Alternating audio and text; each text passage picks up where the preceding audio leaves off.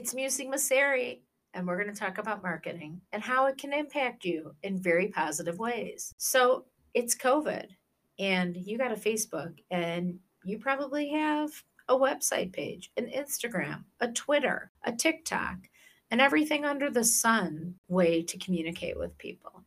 What are you using, and what are you doing, and how are you communicating with people? What's going on in your office? Are you getting closed down because there's too many people that are sick?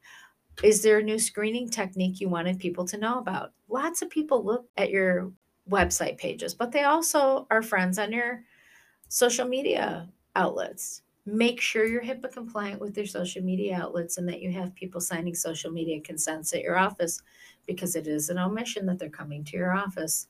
If they are on your social media page, even if maybe they're not coming to your office, it's pretty important for the people who are at your office that they're linked in with at least a social media consent. But anyway, you should be looking at what other people are doing. Are you part of your community? Are you a community based provider? Then maybe you want to talk to the local school so that you can market some stuff for them.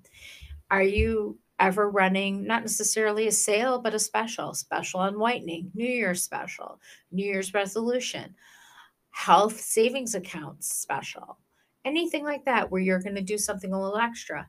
It's a really good place to market it on Facebook, on Instagram, on Twitter, on TikTok. But if you're not going to be consistent on your social media, it's kind of like having a puppy.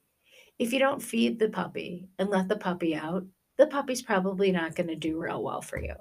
If you aren't posting content pretty regularly on your social media, it's going to have a problem. And if you aren't posting content on your website with blogs and giving information and before and after pictures, Google drops you down.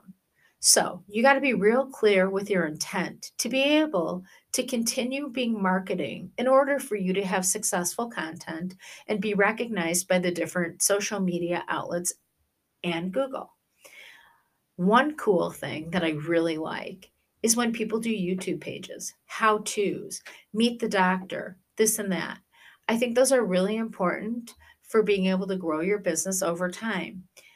Showing a face, having a face, and being part of the world is an effective way for people to get to know you and decide if you're the right provider for them. So get yourself out there, start to market. And if you need help, we're always here and we'd love to talk to you. Have a great day.